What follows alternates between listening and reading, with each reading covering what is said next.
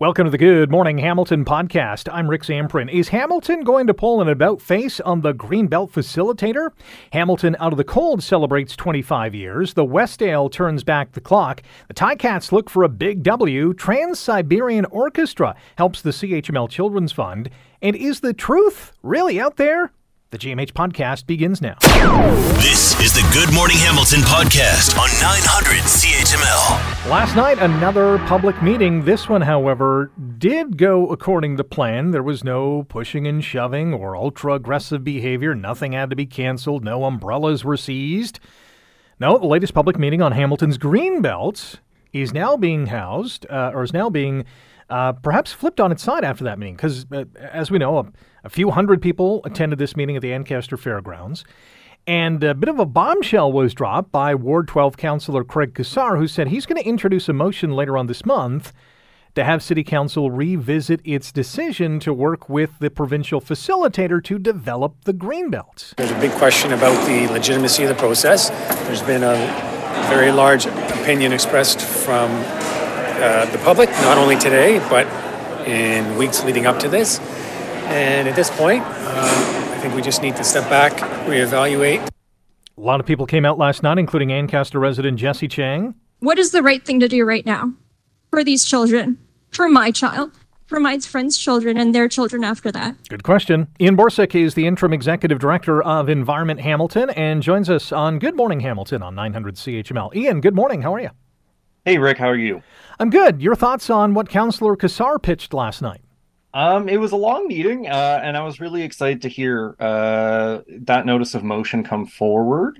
As I mentioned in my delegation to council, which was a bit earlier in the evening, we originally recommended not to meet with the negotiator and not work with this province. We had some strong suspicions that the process was going to be a farce. And I think as council, or at least some councillors have realized since then, with the Auditor General report, Integrity Commissioner report, Steve Clark resigning, his chief of staff resigning, that, the process or the process isn't one of those. It's an exercise. It's set up to bring about a predetermined conclusion. And if that's the case, then the city of Hamilton shouldn't participate.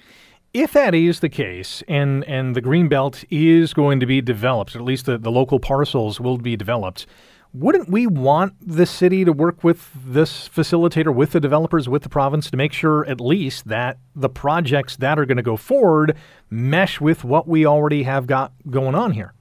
Well, I think it's important to note that this discussion of community benefits, there was no binding agreement. There was nothing actually holding these developers to account. The facilitator was just there, or would just be there, to work out some sort of community benefits agreement, but there's no guarantee. So the developers could have walked away and just gone an MZO no matter what. And when that's a setup in a negotiation, and that's where the stakes are, there's not really a lot of incentive for the developers to actually play ball with the city in good faith.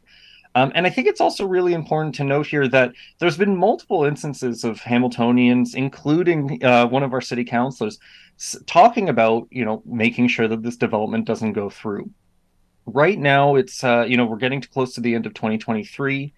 Development takes a long time, especially development where there's no services, there's no infrastructure already. And I think, looking at the political landscape in the province of Ontario and seeing how the public has really been opposed to this, I think it's extremely possible that in 2026, we're going to have a different provincial government. They're going to reverse this decision. And I think it's incredibly positive that the city of Hamilton and Hamiltonians want to disrupt and delay this development as much as possible. So then that way in 2026, the right thing can be done and these decisions can be reversed. Ian Borsick is the interim executive director of Environment Hamilton, one of the delegates last night at the Hamilton Greenbelt meeting, the latest public meeting held at the Ancaster Fairgrounds. How would you describe the mood at last night's meeting? I would say it was very festive. We held a rally outside beforehand. Anyone who was there heard the Doug Ford "We Won't Touch the Greenbelt" hip hop rip mix. It's been a very long haul for this movement right now in the city of Hamilton. We've been fighting against urban sprawl since, last term of council, and we've had successes. But I think folks are ready in Hamilton for a long fight. And, seeing the massive turnout last night, Ancaster Fairgrounds was chosen as the venue because the previous venue was filled to capacity beyond what it could hold. I think a lot of people were just looking for results, and the meeting certainly went long. There was a lot of delegations. But I think, ultimately for folks who showed up and folks who were watching online, that notice of motion from Councillor Kassar should really be a cause of celebration for a lot of us, because this is what we asked for. We got about 90 seconds. Number one, I definitely want a copy of that song. But number two, how do you think the province is going to respond? And do we care? I don't think we care. I think ultimately the province is floundering right now. This is a pretty big scandal for them. And, to be entirely honest, I'm surprised that they didn't take the 15th recommendation from the Auditor General and just be like that. If I was a PC caucus member, I would be certainly looking at this situation and wondering why did we lose Steve Clark as housing minister over this? Why are we tanking our approval numbers just so we can give 3 landowners $8 billion? I think, in a lot of ways, it's going to certainly make the province of Ontario and the provincial government really start to rethink this. And if not, well, they're going to regret that. Lastly, and we only got about 40 seconds, has any other city done this in terms of saying, no, we're not going to work with the facilitator? No, so Hamilton is leading the charge on this. There's a number of municipal councillors in other municipalities who have already championed and praised the actions of Hamilton. But I think, this isn't new. Hamilton, both as a community and as a city council, have been on the bleeding edge of fighting to preserve the Greenbelt and fighting to preserve farmlands. So I think it's a comfortable position for us. We can, show how things are done. And I'm really excited to continue to work with folks from across the province as Environment Hamilton to ensure that happens. Ian, thank you for your time. Enjoy the day and the weekend. Yeah, thank you, Rick. Ian Borsek is the interim executive director of Environment Hamilton, one of the many delegates last night at a public meeting to discuss Hamilton's Greenbelt development, or I guess lack thereof, if this proposal or this notice of motion does indeed pass. You're listening to the Good Morning Hamilton podcast from 900 CHML. Well, from small beginnings years ago, Hamilton Out of the Cold is now marking its 25th year of meal programs and serving the community. And here to talk about it is the executive director of Hamilton Out of the Cold, Janice Ormond. Janice, good morning. How are you today? Good morning. I'm well, thanks. How are you today? I'm fantastic. 25 years. It's gone by in a flash. 25 years. It's really hard to believe. And the incredible people that we've had and that we've served. And, it seems like yesterday that I started with the program and here we are. So still in the community. I can't imagine how many thousands of people you have helped. Well, even last year, if we look at our meal numbers from November to March last year, it was over 30,000 meals. So it's very significant. In the community, yes. Yeah, and that speaks to the need in this community, which, with housing crisis, the homelessness crisis, I would imagine the need is greater than ever. We're really seeing, even from a few years ago, especially like everyone else, we saw the needs rise with COVID and just the numbers of people that we're seeing that we'd never seen before, and having to change the way we served our meals. We were doing takeout meals, which we'd never done before. We'd always had people come sit in. And with COVID, that changed. But what we realized was we were serving so many more in the community that weren't able to come out. Seniors, shut in, people picking up for other families. And the need has grown significantly. And we sort of foresee that that's going to continue to rise. So. 25 years is a long time. How did this get off the ground, and how was it executed way back when? Well, it was started by Sister Carol Ann in 1997. She was a sister of St. Joseph, and she had retired as a teacher and really saw the need in Hamilton for people going without meals. With the rising costs that happen in the winter months, she thought, well, there's got to be some way to help them even supplement with a meal so that they're not worried about choosing between a meal and heat and hydro or rent. And it started with, one guest the first night, and they actually invited him to sit down, and they sat down with our other volunteers and said, tell you what, bring your friends. And it just grew from there.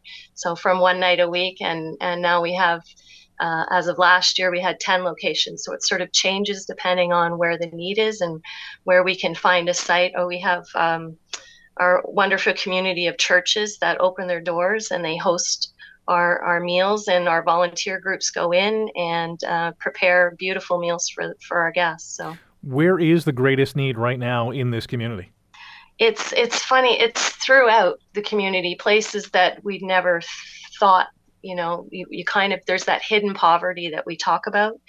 And so we have host sites or churches in downtown area. We have a couple in the mountain. We have East Stony Creek. We have Waterdown.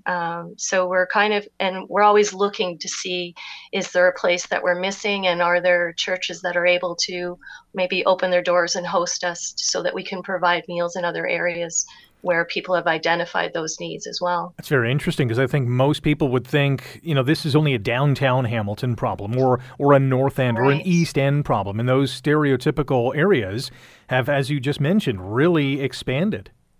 Exactly. It's surprising. It's really eye-opening, and even the piece about when you talk about COVID, and it's the meal piece, but it's also that companionship piece. So people are lonely, and just this kind of outreach and sharing a meal with someone is just as important for that piece as well. That's a great point, because, people are hungry, people are homeless, people are looking for a warm place to be, but the mental health aspect and that mental wellness is a massive part of this, isn't it?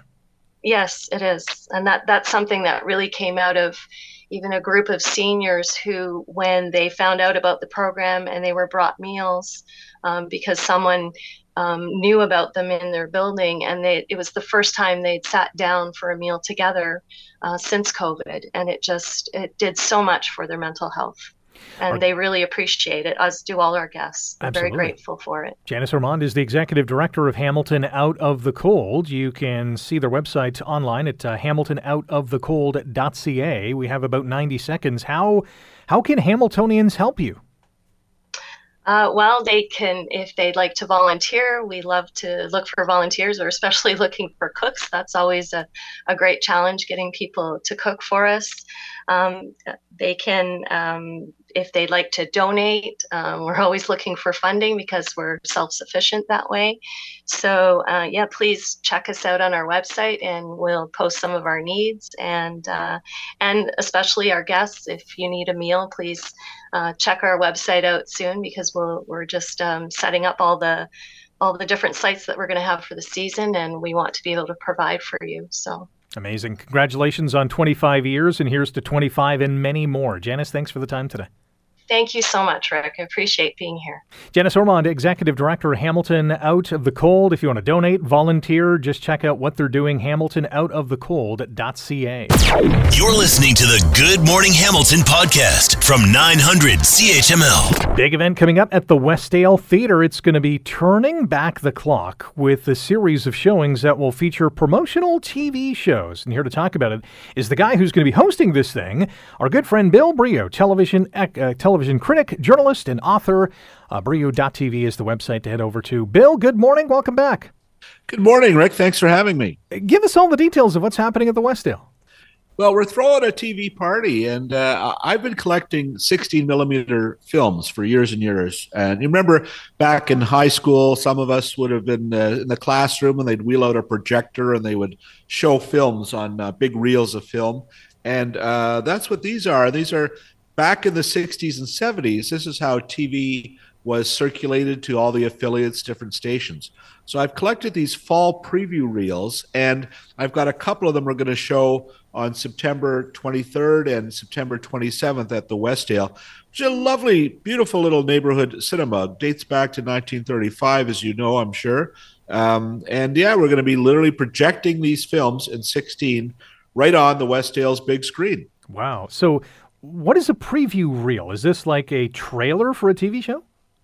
Yeah, we're in a funny time. Usually September meant it was exciting. You'd get the fall preview issue of TV Guide, Yes. and it would be full of all the new shows that are coming, and that they would, there might be 30 new shows from the 3 networks at the time back in the 60s and 70s. And so this is a reel from CBS. There's 2 of them I'm showing. They literally would be promoting what the new shows would be that year. And the first reel, these are rare films. 1963, CBS, The Star's Address. So you'll see Lucy, you'll have Alfred Hitchcock, Ed Sullivan, the Beverly Hillbillies, Jack Benny, all talking about their new shows and showing clips. And then the same with the second reel is from 1972, and again with CBS. And they're showing clips from all their new shows that year. And what a year they had in 72. The new shows were MASH, Maude, The Waltons, The Bob Newhart Show, the first one with Emily, and a little show called Bridget Loves Bernie, which no one will remember, but it's kind of an interesting story behind it. So I'll be putting the films in context and showing the reels in the theater. This is going to be a great travel back in time. And when you mentioned, the fall season and the TV guide, I remember, and I think everyone did this, they would rifle through their fall guide of, new shows and premieres, and you would circle it out and make sure that you put it on your calendar to remind you that, hey, you got to tune in on a specific night. Yeah, you're right, Rick. And I started my career at TV Guide Canada, and the value of that little magazine, at one time that was the largest selling magazine in the world, was exactly what you're saying. You could buy it on Monday, and then you'd know what was coming up on Friday, and it was such an older time. You were relying on that. And we're in a time now where, there's writers and actors strikes. So even the fact we live in a world now where there's new TV every week, there's streaming shows and HBO and all kinds of stuff. Back in the 60s and 70s, you really only had these 3 big networks and a couple in Canada. CHCH, of course, dates all the way back to 1954, but it was very limited, the number of platforms. And this is showing you what it was like back then, how TV was sold back in the day when there was 3 networks. And Rick, remember, there was no monthly TV bills. TV was free back then. And so these reels would just tell you what was coming up. Yeah, you're taking me back because, I much preferred that time because as great as TV is now, and there's some amazing shows and the production values are just off the charts. Not knowing or forgetting, at least in my world, forgetting which show is on which channel or which platform or which streaming service, I much prefer, take me back to 1985. I rip up the TV guide and I know what show is on at what time on what network.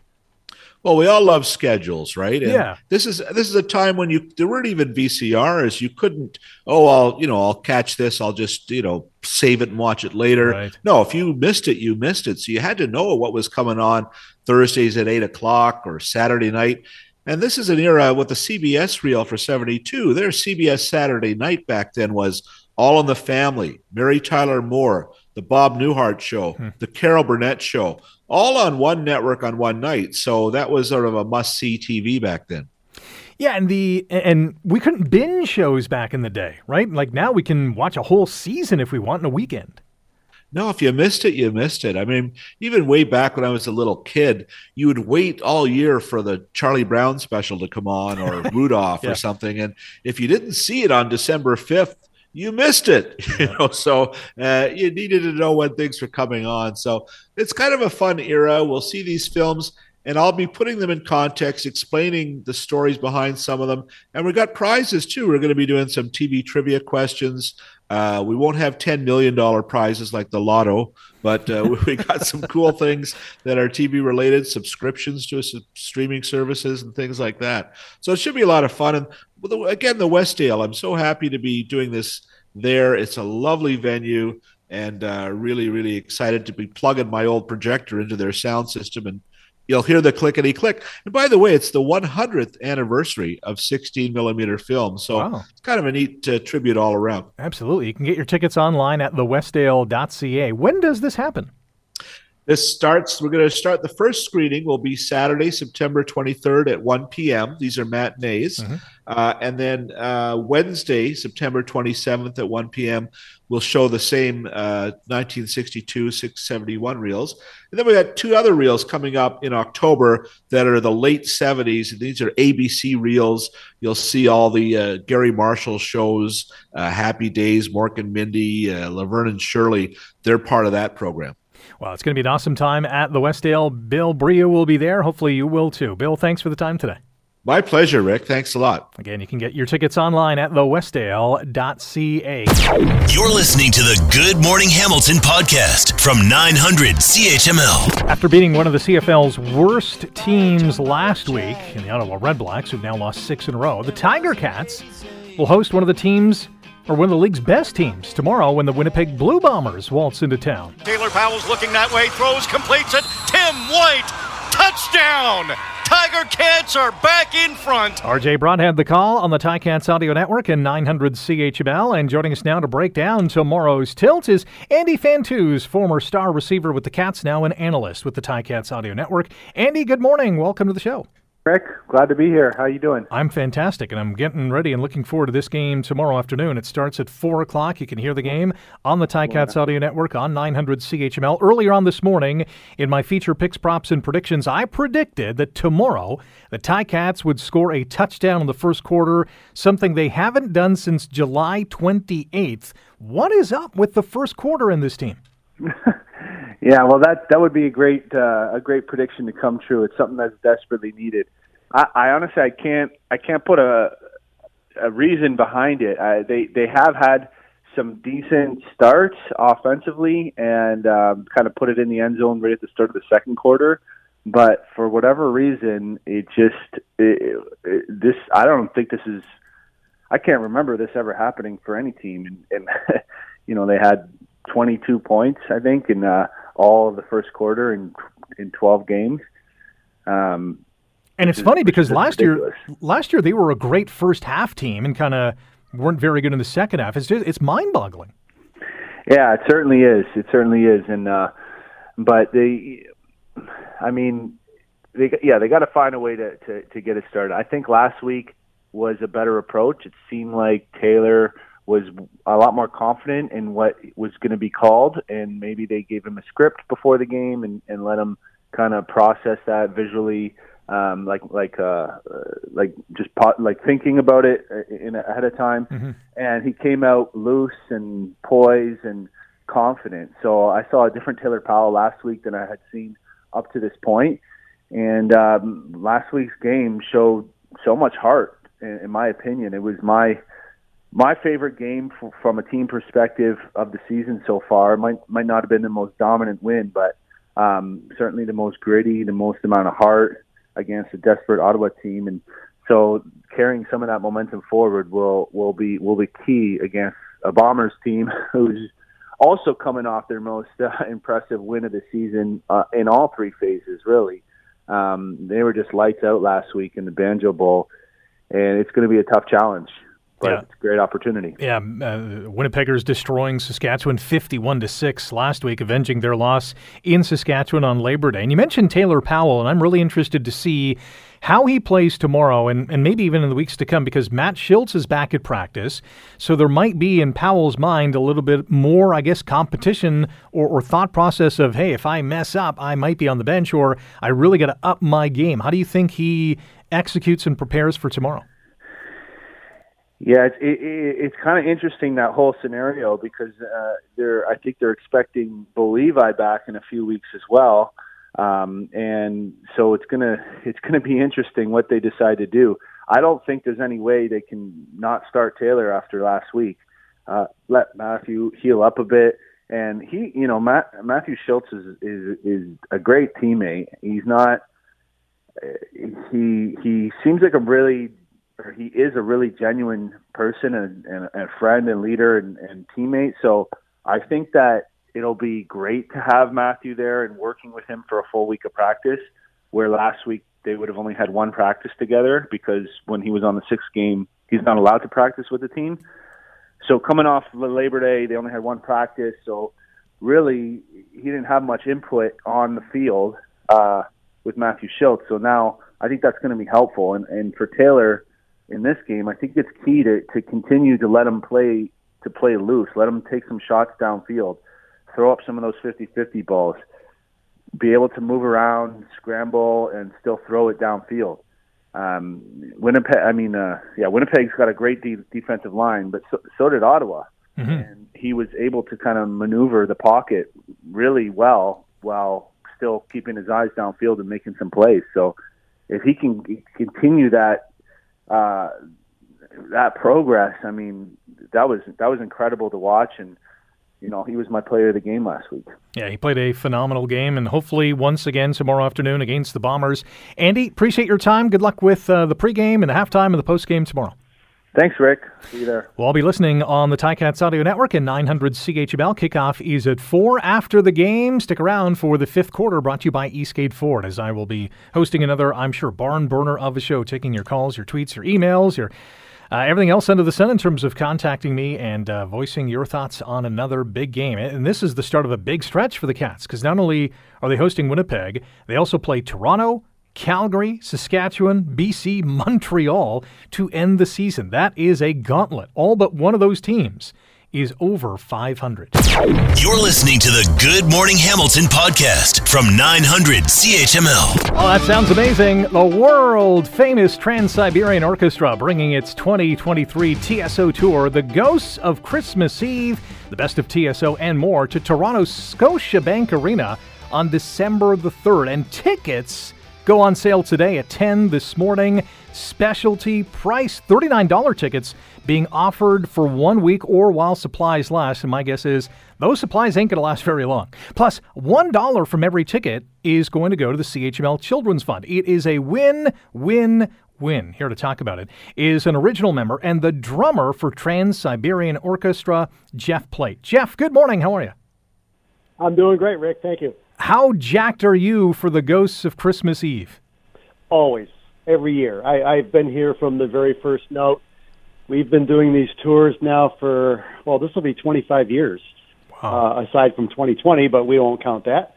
But no, every year we get ready for these tours is equally exciting. It's just amazing that this project that Paul O'Neill started way back in the early 90s has done what it's done over all these years. It seems to be getting bigger and better all the time. How did you get involved?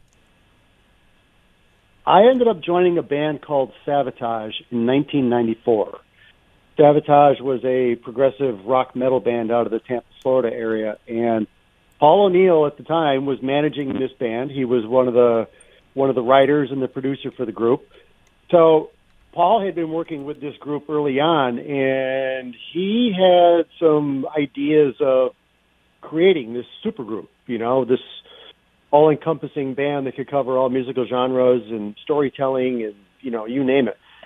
So in 1995, we did a record called Dead Winter Dead, which was a concept record about the war going on in Bosnia at the time. And Paul had this idea of inserting this instrumental Christmas song into this concept. And lo and behold, that was Christmas Eve, Sarajevo 1224. That album was released in 1995, and that song in particular just took off in a completely different direction, became a huge hit, and this became the vehicle for Paul to create the Trans-Siberian Orchestra. And lo and behold, here we are. In 1996, we did our first record called Christmas Eve and Other Stories, and coming up on 30 years, I've been working for Paul and this group of people, and it's just amazing what's developed over that time. Absolutely. The new tour is called a 2023 TSO Tour, The Ghosts of Christmas Eve, the best of TSO and more. It's going to rock Scotiabank Arena on December the 3rd.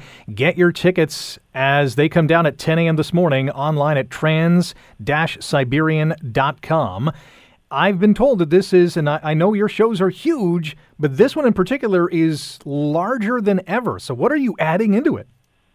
Every year there is something different. I mean, we are performing the Ghost of Christmas Eve, as you mentioned, and we've done this show before. But for people that have seen TSO a number of times, you know that every year our show is different.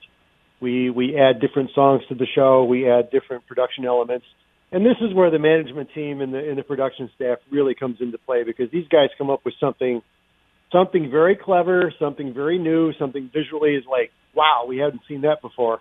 And this was a standard that Paul set years ago. He did not want to come out and perform the same show year after year after year. So regardless of the story that we're doing, we always change up the front half of the show with new music. We always change up the back half of the show with new songs and just mixing up some of the old classics and fan favorites and that kind of thing. So every year it is a different show. But Ghost of Christmas Eve, this is one of the fan favorites. It's a band favorite. We all love playing this show. There's such a great energy to it, and it'll be nice to get back to Toronto. We have not played there, and man, it's been at least 5 or 6 years, I believe. So it'll be good to see the fans again. We'll get another minute with Jeff Plate, the drummer and original member of Trans-Siberian Orchestra. They're playing Toronto Scotiabank Arena December 3rd. The Ghosts of Christmas Eve, the best of TSO and more. Get your tickets starting at 10 this morning. Specially priced $39 tickets being offered for a week or while supplies last. Online at trans-siberian.com. $1 from every ticket sold is going to go to the CHML Children's Fund, and I know you have contributed and helped to charities pretty much since the beginning. Why has that been an important component of your tour? This was something that Paul instituted from the very first ticket we sold back in 1999. And, Paul felt that this was just a way of saying thanks to the community and the cities that invited us in to do what we do. And also, it's a very good pay-forward situation. Everybody in the arena, everybody in the theater, whatever venue it is involved in the charity and helping somebody in their community, possibly helping somebody that they might even know.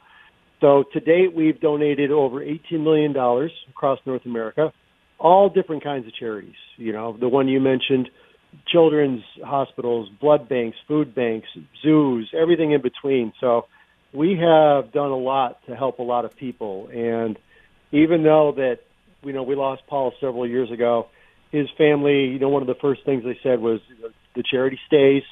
This is something that we're all very, very proud of, and we're helping a lot of people along the way here. So it's a great number. I mean, by the end of this tour, it's going to be close to $20 million, and that's something that everybody involved is very, very proud of. That is incredible, and it's a great legacy for Paul and from everyone that is associated with Trans-Siberian Orchestra.